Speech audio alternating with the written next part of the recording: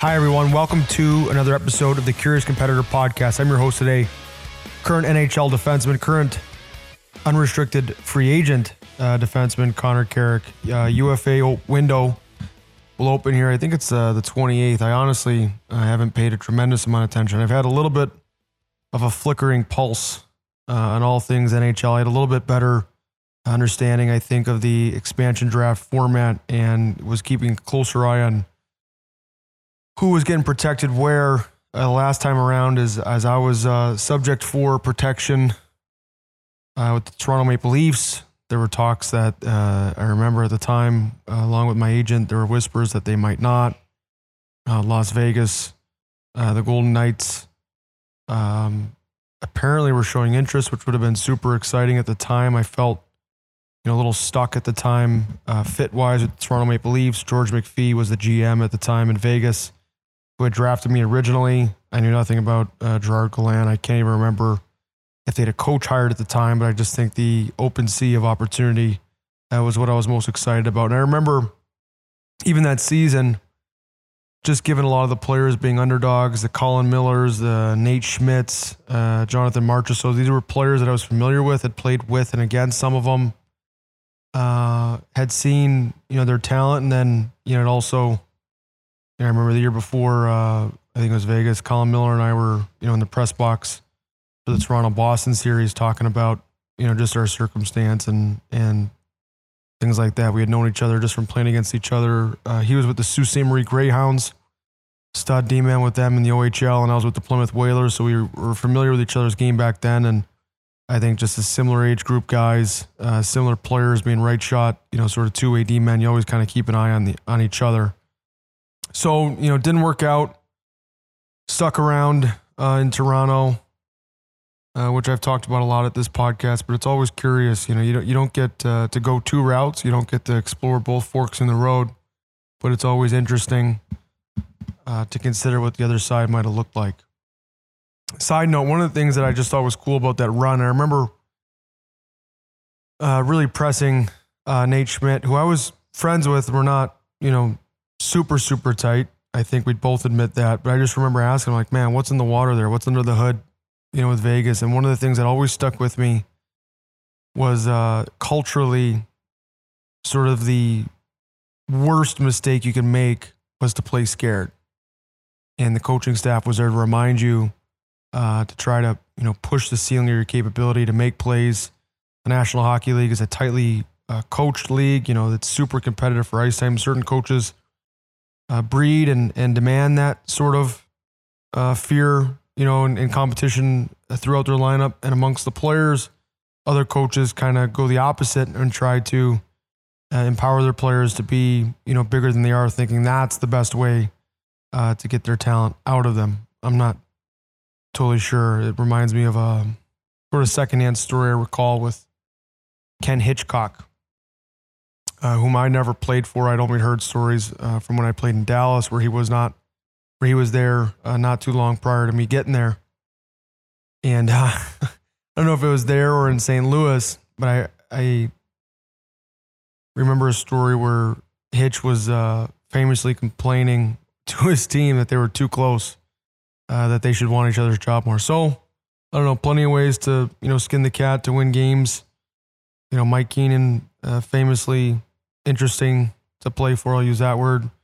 His name's on the Stanley Cup, and then, there's sort of the players, coaches who take a different approach. So as we come up on the Seattle expansion draft, it's kind of fresh. Vegas wasn't too long ago. Wanted to think about that. Super excited to see what the Seattle Kraken do. I think every team in the league has a copycat element, and there's two teams that I wanted to talk about. This isn't always a hockey reflection podcast, but being an NHLer first and sort of a thought and spirit explorer, rather, on the other side of this podcast, curious competitor. I compete in the NHL, and then I'm curious about life itself. So those are kind of the two lanes in which I talk on this podcast. Two teams that really caught my eye one was the New York Islanders. I think I don't know what they have to do other than just win the whole thing to really have that name when you say New York Islanders resonate as a contender. I've played against them. I've seen how good they are. I have a lot of respect for a lot of their players. I know a lot of them. Matt Martin, Kyle Palmieri were there. Travis Zajac, Leo Komarov was a teammate. Grew up, watching Nick Leddy in Chicago. I think if you're a fan of hockey or a fan of Matt Barzal, I ran a skate last week and was trying to do sort of the Matt Barzal hip-to-hip inside edge skating. So don't be shocked if you see that added to my game next year. But what I want to highlight about the Islanders that I thought was super special,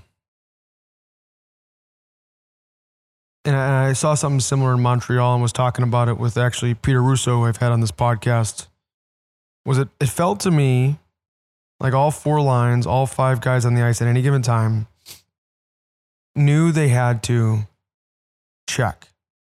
They had to be honest. They had to play as if they were always down one, which is, in my mind, kind of the perfect balance between being ready to pounce and having to push the pace and maybe get outside your comfort zone if you have to win, to do something to win the game, not just hope to win the game. But all five guys also knew that they might have to really pay attention offensively and be dynamic. I'm not exactly positive how they scored all their goals.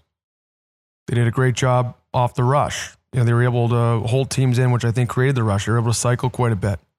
They had a really good, sort of low to high game plan with net front traffic. I know Palms had a couple,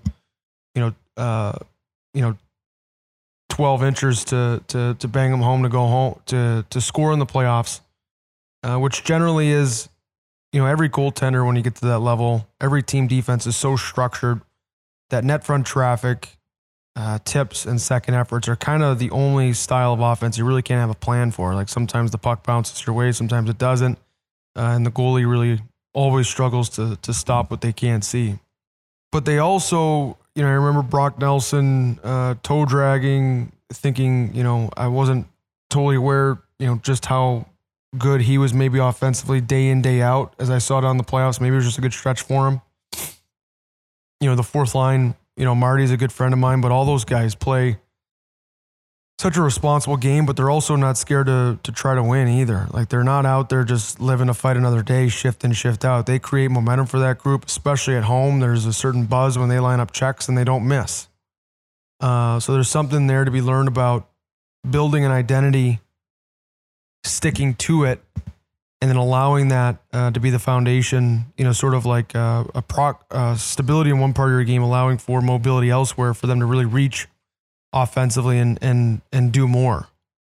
And I want to congratulate Marty for being able to score a big goal on a night where I'm sure from a family perspective he missed being at Gunnar Esiason's wedding. That's just the kind of special guy that Matt Martin is, finding a way to score for his brother-in-law. The other side of it is Montreal. I think I had Chandler Stevenson was a groomsman of mine. I was rooting hard for Las Vegas, despite, Montreal meaning all it did maybe to all of Canada with the, ongoing, sort of, COVID restrictions and the less people in the stadiums and just the unlikelihoodness, I'm not positive that's a word, of the run. You wanted to root for the underdog, but still with Vegas being a fresh team, frankly, I just love the buzz in that rink. I think every warm-up should be that electric. I don't know what or who they've hired, from a production standpoint. But, the fan experience, the player experience in Vegas is top tier. I would have liked to see them, get rewarded and get by Montreal. But I thought the same thing. Like they had this really good 5-on-5 energy and conviction where every single player,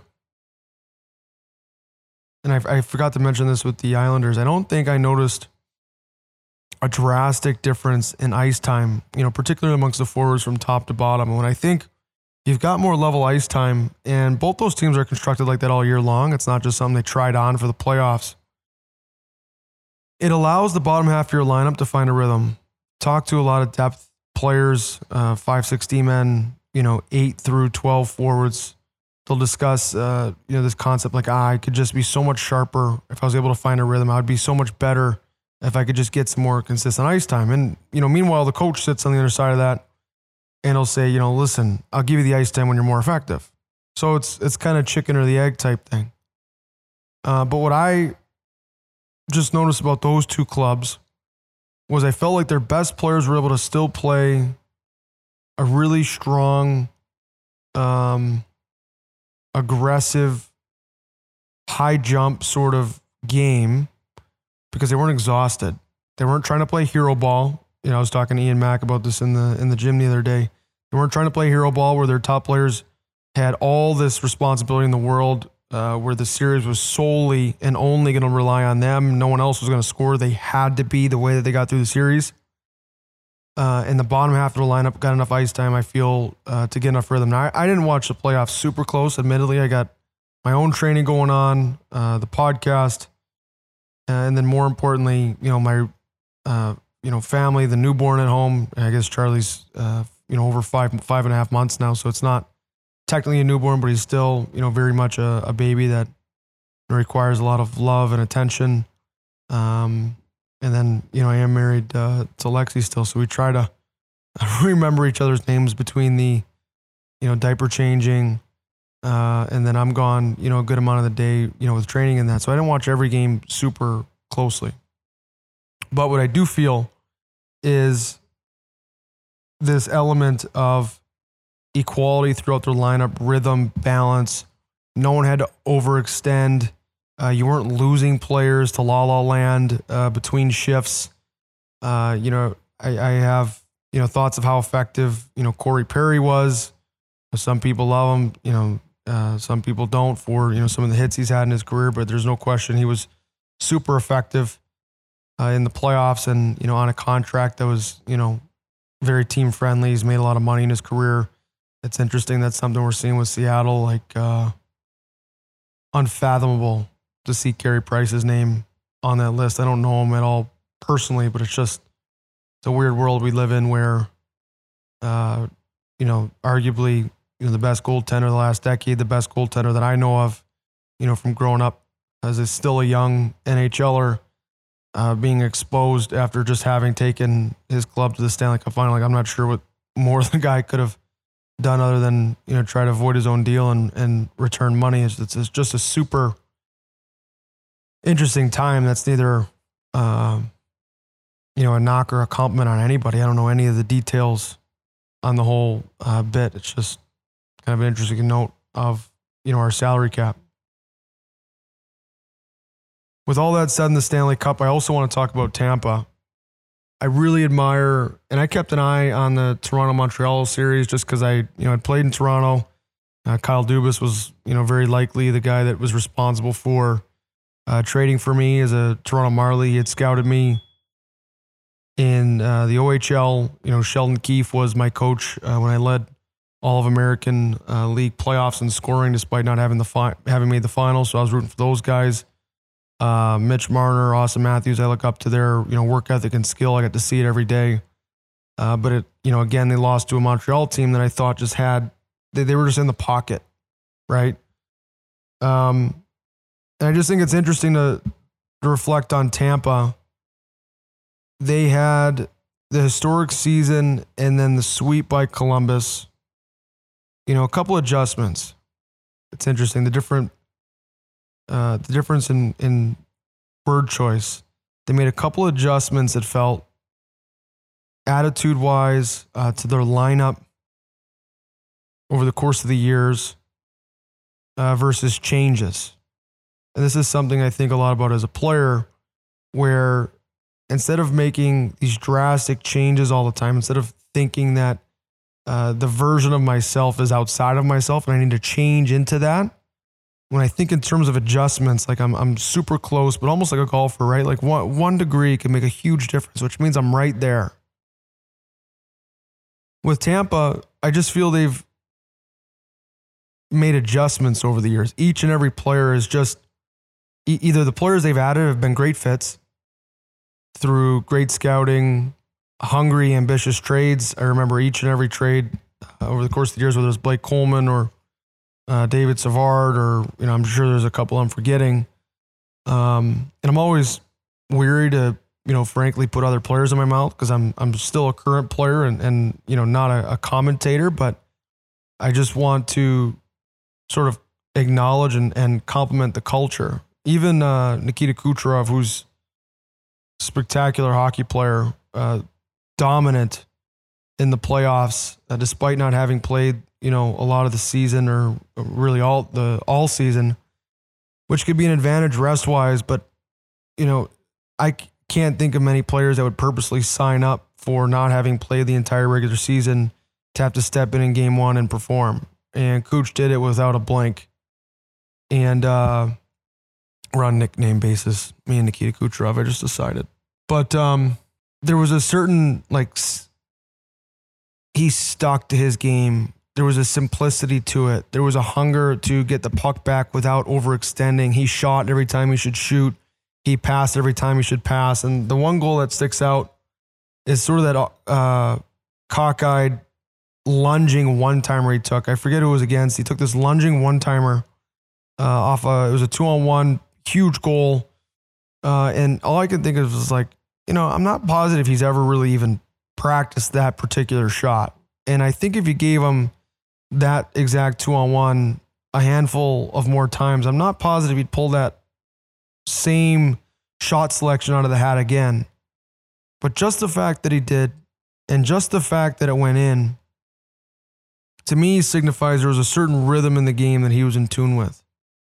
There was a certain knowing, a certain feeling in his hands, a certain clarity, a certain hunger. And I've had that, I just mentioned with the Sheldon Keefe story and playing so well in the playoffs. It felt like I could just do no wrong. Sifters were going in. Every face-off I was on the ice for, I'd make a pass. That guy's one-timer was in. And there's a certain rhythm, there's a certain knowing, there's a certain ease, but strength that's available in your hands. And to see it at the highest level, despite having not played a regular season, was really special. Because I remember, talking with teammates who had played in Tampa about, sort of the three-headed monster there of Stamkos, Kucherov, and Braden Point. And, there's arguments about who was, really the driver at the time. And, Kucherov, with the players I was talking with, had, I don't want to say criticism, but it was a sniff of if he really dug in, he could be that much more effective. And to see that was super special. I thought, one of my favorite recent playoff performances that I can remember in terms of dominance. And then also I want to offer this Andrei Vasilevsky story that is still demoralizing to this day. I was playing the Ovi spot. We had a top 5 power play every year. I was with the Hershey Bears, and I normally played the top. Played with Stanislav Galiev, who's in the KHL now. Washington pick. He had a fantastic one-timer. Might have snuck onto an NHL power play if Washington didn't have number 8. But the second full year I was there, the year I actually got traded, I was playing the Ovechkin spot, and Chris Bourque would run the top, which was a little different because he was a lefty and I was a righty, so it was a little bit of a different one-timer pace for me to take. I did like having the option to pump fake and go back to him, as he would often beaver tail and call for it, and I'll remind him of that. Bourque was 7-11. He was always open. But we were playing Syracuse, and Vasilevsky was with them. And most teams, especially in the American League, will kind of flex out on that one-timer in the 1-3-1 and ask their D-men to block it. Sometimes in the NHL, when you got, Weber and, Alex Ovechkin and bigger shots where, there's just a higher certainty of broken bones, frankly, coaches will kind of either shadow the player or have their forward in the middle, their F2, as most teams call it, really favor that side and kind of give up the top shot. Well, Syracuse decided to just let Vasilevsky handle me one-on-one. So he was coming out to what felt like the dot, and I think he swallowed up. I might have had 15 shot attempts that night. Nothing was close to going in. Just tried to drill holes through his chest and couldn't do it. And remember going home that night like, well, we lost that game because of me for sure. We had a handful of power play chances, and they were all considered grade A's, but he was just, they had equipped him with the confidence and the game plan to come out and handle whatever I had to throw at him that night, and he did. And I also believe, if I remember, we lost in the quarterfinals to Team Russia. We'd outshot them pretty handily at the World Juniors. This would have been the start of 2013. It was or the start of 2014. 2013, 2014, that was the season I broke in with Washington and played World Junior over Christmas time. I had just come back from a shoulder injury. I separated my shoulder while I was down with Hershey. I got smoked on a power play entry, and frankly was seeing stars, and went back to the bench and tried to lift a water bottle. My shoulder just totally turned off, and I was like, that's not right. I can't lift the Gatorade water bottle. Got healthy, went to World Junior. We're up 1-0 on Team Russia. We had a really good, I don't know if it was a round robin or whatever they call it, but preliminary round. We were, I think, the first seed in our division or conference, whatever it's called, half of the tournament. And we're up 1-0. We are on a penalty kill, and we take a slashing penalty in the neutral zone. I think it was Thomas DePauli, former Chicago Mission, Notre Dame alum. I think he was with Pittsburgh's organization last I'd heard. Stud player growing up, great guy, great teammate, warrior, played with him at the U.S. team. And, prior to World Junior, takes a slashing penalty, and that Nikita Zadorov, I think it was like all 4 seconds into the 5-on-3, goes elbow down with one of the hardest shots I've ever seen. So we win the next draw. So we've got like a minute, I'd say 40 left on the clock of the second penalty now, Thomas's slashing penalty. And so we win the draw, and we ice the puck down, but from inside our own blue line, put it over the far net, over Russia's goalie's net, and delay a game. I hadn't seen anything like it. Nikita Zadorov, all of 4 seconds into the 5-on-3 again, hits. If the first shot was the hardest one-timer I'd ever seen, the second one was the second hardest one I'd ever seen at that point. Bar down or elbow down again. We're down 2-1. And that's where Andrei Vasilevsky was a monster. Again, totally shut us down. I remember out shooting the team pretty handily.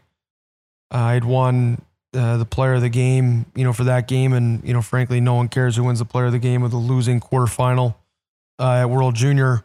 But I remember that hockey experience being a hefty dose of humble pie.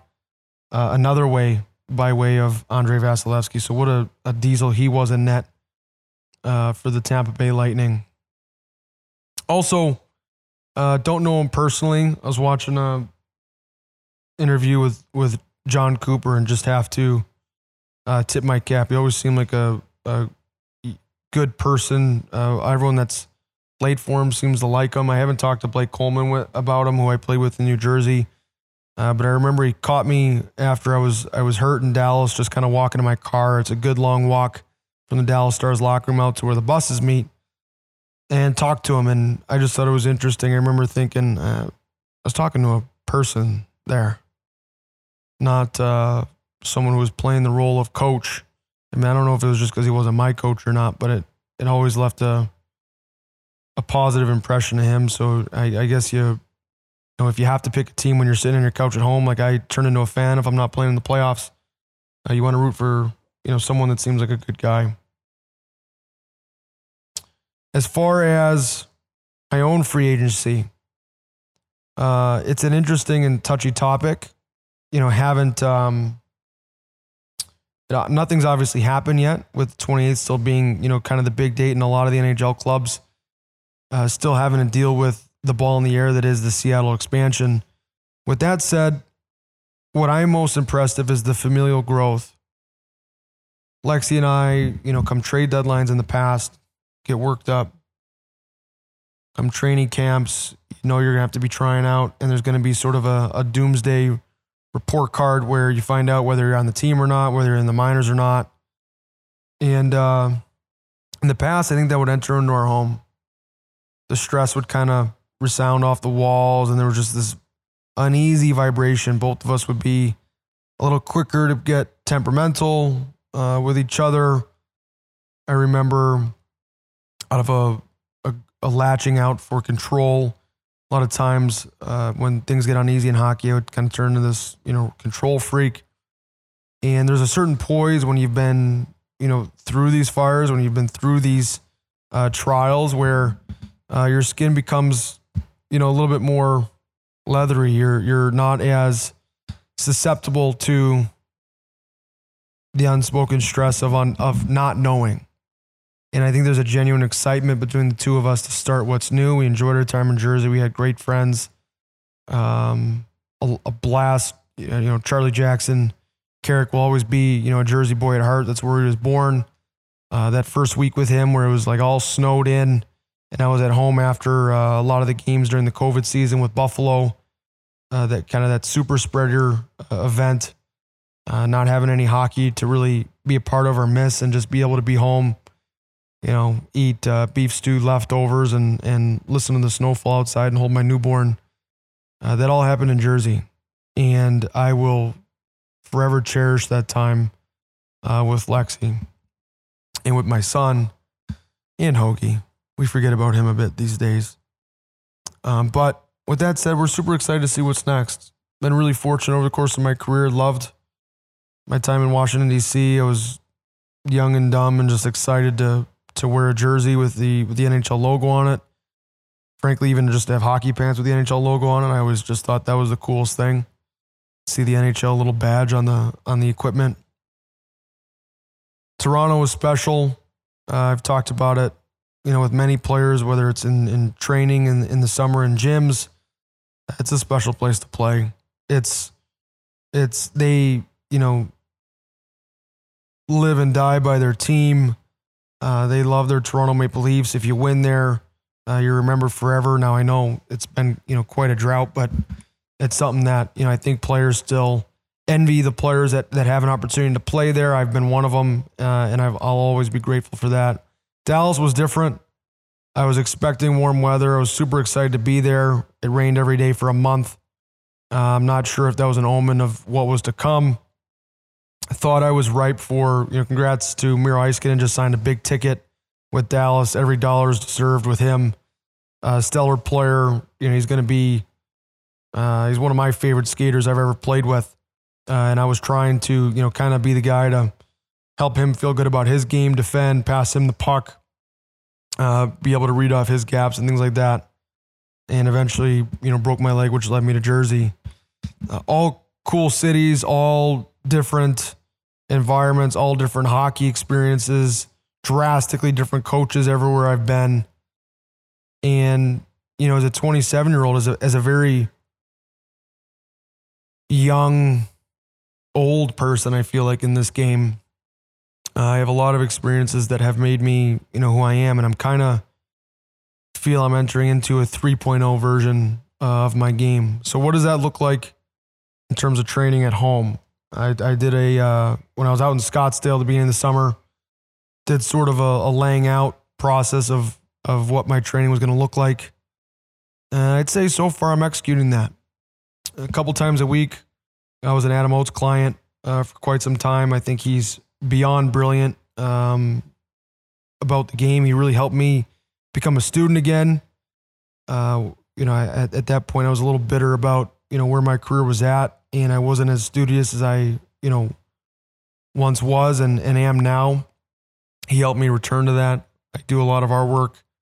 You got your cup of knowledge, everything you learn, you don't lose it, right? I always I got notes on my iPhone. I write reflections on my computer each year of coaches I liked, things that they did that I didn't like, verbiage they'll use, systems they'll use. So a couple times a week, probably 2 times a week, I grab a group. I'm out in Orland Park now, live with my in-laws, and just do at my hometown rink. A lot of skill work, a lot of I call it paying attention work rather. A lot of leverage work, a lot of angles, all the details that kind of leave you if you're not in a structured playing in an NHL environment that are so important come training camp time. It's not just about, toe dragging in the summer. You got to have, habits that, can help you, frankly, make your coach happy, make your boss happy come season time. Been doing a lot of skating work as a smaller guy, as a smaller demon. You have to be able to skate. When I'm at my best, that's an asset that is on display. I think I've made some skate adjustments that'll be massive for me. I feel tremendously more comfortable on my feet and more agile, way more glide.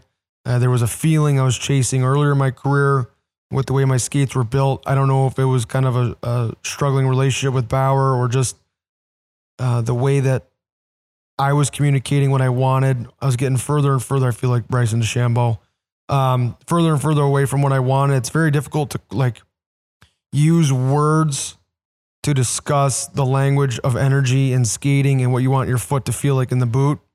There's a gap there in terms of how well you're able to communicate, and then for the production line of the skate to understand what it is you're trying to say is very difficult. So I just kind of simplified and went to an older model that I found, frankly, by the grace of God, I guess, in my parents' garage, and that's been hugely helpful for my skating. I do some figure skating work, which is more so like skating, for hockey with a figure skating coach overseeing it. I think that there's a certain proprioception with their feet and with their steel that hockey players don't necessarily have. There's no reward for grit in their game, which I think is super cool.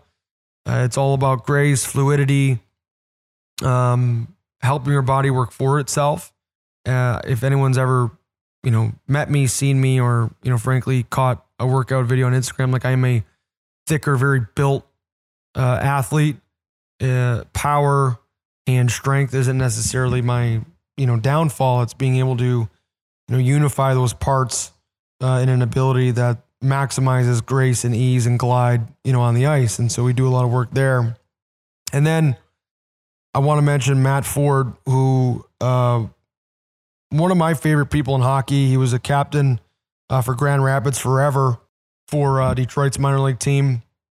And I hope he gets a job next year if that's what he wants. Right now he's running his Ford Hockey School. I'm going to send him an invoice for this free advertising I'm giving him right now. But we run like a skate every Friday where we get up and down on the ice. We're at Johnny's Ice House. And then we play, small ice games, 5-on-5 games.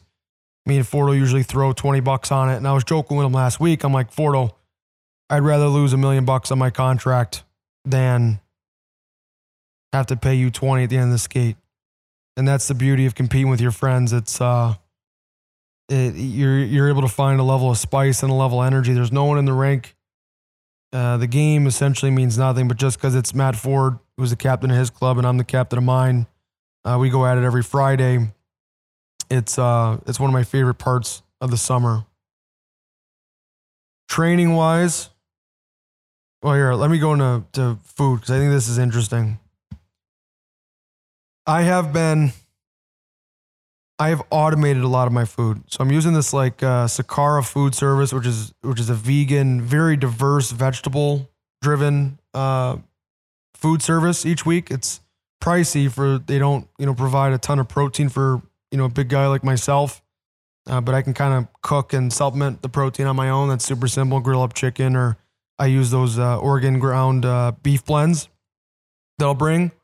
And that's kind of helped me diversify the vegetables that I'm getting in, because it was a goal of mine. I wanted to food prep more, so I was scrambling less during the week for food, and I wanted to eat a wider variety. Well, both of those things require time and skill as a chef, both of which I'm not super interested as a 5-month-old's dad to be, spending my Sundays, hours and hours of cooking and prepping.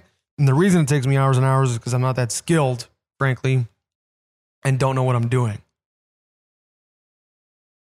So from a cost benefit analysis, I finally went, sort of the food prep way of things where I do the Sakara.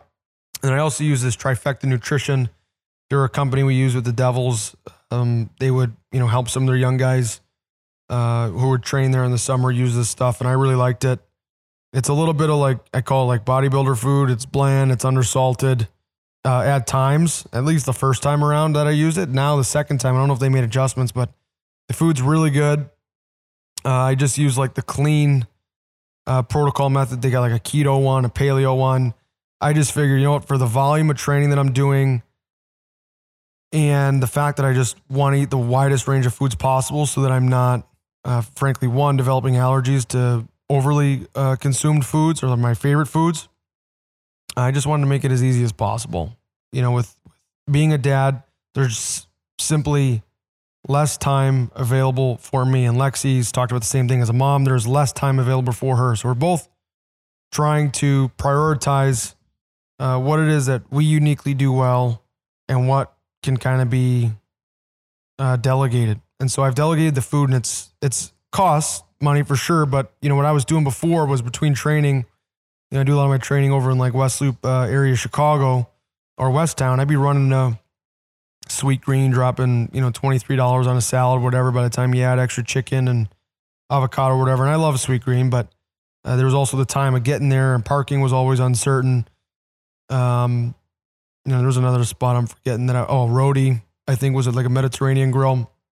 And I just wanted to kind of take things in my own hands. So the only thing I don't love is the plastic use, which is still recyclable.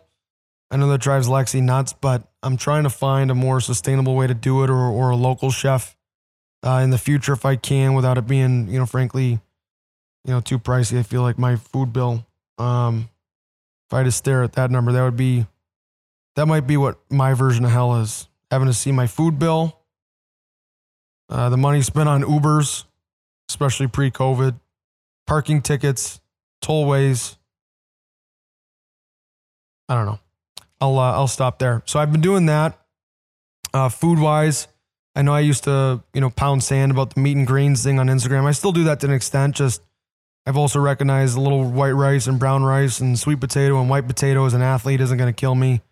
And if anything, it's likely to enhance my performance and improve my eating experience, which is not nothing. I want to enjoy my food. So that's that. Been using the infrared sauna a lot. Post-workout, did some blood work earlier in the summer and found that my mercury levels were a little high. Maybe got carried away with the in-season sushi there a bit, / maybe not detoxing it the best way. So the infrared sauna helped me get down in the past with mercury. I'll be doing that again. I use that probably 1 to 4 times a week, depending on when my skating schedule is. Just got another Wave red light. I bought one for my mother-in-law. I had one in Jersey, but didn't travel home with it. Left it in storage there. Found that to be massively helpful in season, especially with the sleep deprivation of being up every couple hours to help feed and clean bottles and do all that good stuff. I use this company called Wave Red Light. It's the most affordable one I've used. I'm actually in talks with them of some sort of partnership and want to make them an official sponsor of the podcast. I'm so excited about their quality. I've listened to other podcasts and other brands and eventually made the decision that with the level of quality of production and the story behind Wave, that this was something I could invest in, and it was significantly cheaper than some of the other options on the market with absolutely no compromise in quality. I found that to be hugely helpful, just in terms of energy levels, specifically in the morning.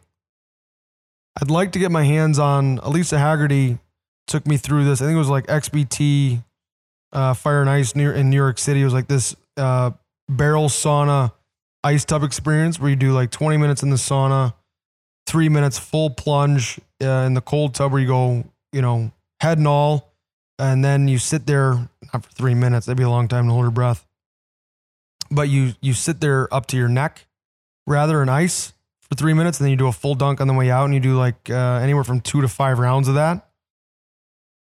I'd love to do that. I just haven't been able to find an easy way to make a cold tub, here at home. I wish I had, at the gym I'm at, with Ian Mack, we have a cold tub, but it was out of service there for a bit. So we're working on getting that up and running. That's just a nice way to decrease inflammation from time to time with the training frequency that we hit. And it's just fun, frankly, to jump in something cold after being all hot and sweaty from training, and then from it being hot outside. With Ian Mack and I want to say it's our 5th summer. We continue to try to shave off anything that feels frivolous year in, year out. Anything that doesn't provide us the greatest ROI, return on investment of time and effort towards my game. We continue to refine. So it's been really interesting to see his growth. We're in a big space on the west side of Chicago. There's basketball courts, so it's fun to kind of screw around before and after training with some of the guys. And then we do, there's plenty of turf space, and which makes up the majority of our needs from a gym perspective. And then he's been able to bring, some of our trainers and physical therapists in-house and on-site, which makes, sort of the flow of treatment really awesome. I'm usually there. It's impressive. We're usually there, 3-4 hours a day, 5 days a week. And the odd time I'll ask Ian if we can jam on a Saturday or Sunday, and he'll usually, try to help me out, especially as the season gets closer here. As players, we have, summer weddings and vacations and things like that. So try and be as professional as he can and not miss anything ever. And Ian always helps us do that. Supplements wise, I've been sticking with the Designs for Sports stuff. I'm on their board. I think it's spectacular. I want to just be, fully upfront with the fact that I am on their board. So I do have a self-interest at heart. But I vet the companies that I work with. I really am going to work with, companies that I love and use, and would approve of, and I've educated myself on. And Jordan Boxer, who brought me on with Designs for Sport, has helped me, really be able to trust their product, all NSF. So, for any college athletes and things like that, I think you're good. You'd have to ask your own, coaches and things like that. I'm not exactly sure what the requirements are for pros. NSF is the big label that we look for. I've been using the trifecta, the Sakara, and then smoothies is kind of my third convenience food option that I've known and loved in the past and have reintroduced with great success. I've been doing like a Greek yogurt, a grass-fed Greek yogurt in the morning, just a couple tablespoons, nothing crazy. Some water, 3-4 ice cubes. I've been doing that beef protein, the chocolate one from Designs for Sports. Tastes fantastic.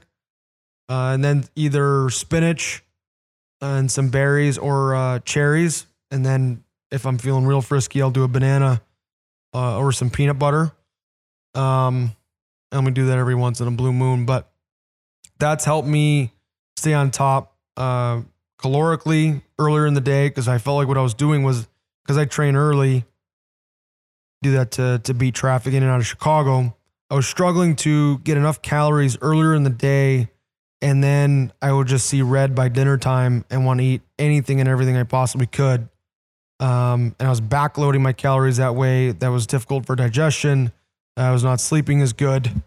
So this has been way more consistent flow throughout the day, and with way less hangry episodes, way less binging. That wasn't a great problem before, but when you're trying to get 1% better every day, these behaviors that eventually get so out of control, it's a little subconscious, can really derail you.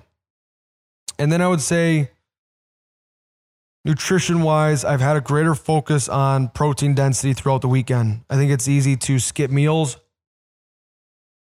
on the weekend, or think you don't need to eat as much because you maybe aren't training, but your body is still repairing. From if I'm skating during the week, it's no question I can get 10 workouts in 5 days if you count the training, the treatment, and the skating as both as all individual workouts. Your body's recovering, Saturday, Sunday. And you got to, your body's still burning calories just through walking, blinking, taking the dog out, carrying the baby up and down the stairs, all that. So you still need to fuel your body in a way that, promotes muscle growth and helps you, frankly, refrain from binging on the weekend, as I know that's kind of an easy thing to do, especially when you're not eating whole meals. So with all that said, that's kind of my midsummer check-in. Charlie's upstairs. I've survived my first official day as Charlie's sole care provider. Lexi is normally with them, when I'm training and things like that, and then I try to take over in the afternoons. And we kind of have a yang-yin, quasi balance there, the best we can. But today she's at Connor Brown's fiance Maddie's bachelorette party, which is good. I think it was good for mom to get away for a couple days and have some fun with her girlfriends and gain some vitamin D out in the sun and things like that. But I was really proud of myself being able to take care of Charlie Man without a blemish today. He's sleeping. If you can hear, I'm not positive exactly how high quality this microphone is, but we've got this Nanit app, which is just incredible. Like, it gives you any updates if he's moved. It gives you any updates if he's making noise. And during the podcast, just as he sleeps and I've put him down for the night, I've been able to keep an eye on it. Full disclosure, the podcast has felt a little bit more like work than like play of late, just given the stress on, how I've structured my time throughout the week. But I'm working on, finding inefficiencies and trying to borrow some of that and steal that time back. I appreciate you sticking with me week in, week out here on the Curious Competitor podcast. I really do value each and every listener. I try to, craft storylines in my head or remember things that I thought were of value to me that I can share. This was a little bit of an open-ended, story time type episode, a midsummer sort of update. There's about, I call it 6 weeks until summer in my mind's over, which would be September 1st. It's back skate time. It's time to really dial in the skill side. It's time to, frankly, start to wrap my head around the fact that a season's coming and soon. And we'll see for who. I hope, I know, for a lot of kids, listen to this podcast, go through tryouts themselves, there's an uneasiness. You don't know if you're going to make the team or not. You're going to a junior showcase. And I empathize with you. I've been there. I am you. And what you realize when you get older is all of those things really do tend to take care of themselves.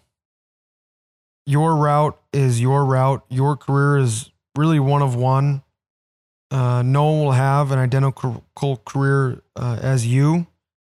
I really do believe, and I talk about this in the Lisa Haggerty episode, that life is happening for me. All the injuries, the broken legs, the trades, the shoulder separations, I've learned tremendously from all of those, and they've helped shape me into who I am today. And I'd like to think that, come July 28th or August 1st or 10th or whenever it is I, sign a contract and with whom and under what agreement, they'll be getting the best Connor Carrick yet. Connor Carrick 3.0, as I, highlighted earlier. I think my preparation at this point is as strong as it's ever been. My belief in self is far stronger than it's ever been. I'm not positive I've ever felt this confident this early. Some of that is from the preparation this summer. Some of it is from knowing how I played at the end of last season. And a lot of it, frankly, sounds like a small thing, but small things are big things. I'm super juiced about where I'm at with my skates. I don't know how else to put it. I just feel tremendously more comfortable and feel like I'm skating like me again. I don't know what that means, but hopefully in the fall, when we all turn our TVs on or I'm watching video again, that just becomes apparently obvious. That's it for this week's Curious Competitor podcast. Any questions, feel free to DM Colin Steingard, myself, or the Curious Competitor handle that we share on Instagram. Please continue to reach out with questions, concerns, likes, dislikes about the show. I am trying to craft, kind of what the storyline is and get ahead of, some of the podcasts so that I can keep things running all the way through training camp. I appreciate you joining me each and every week on our mutual quest to become a more curious competitor. I'll see you again next week.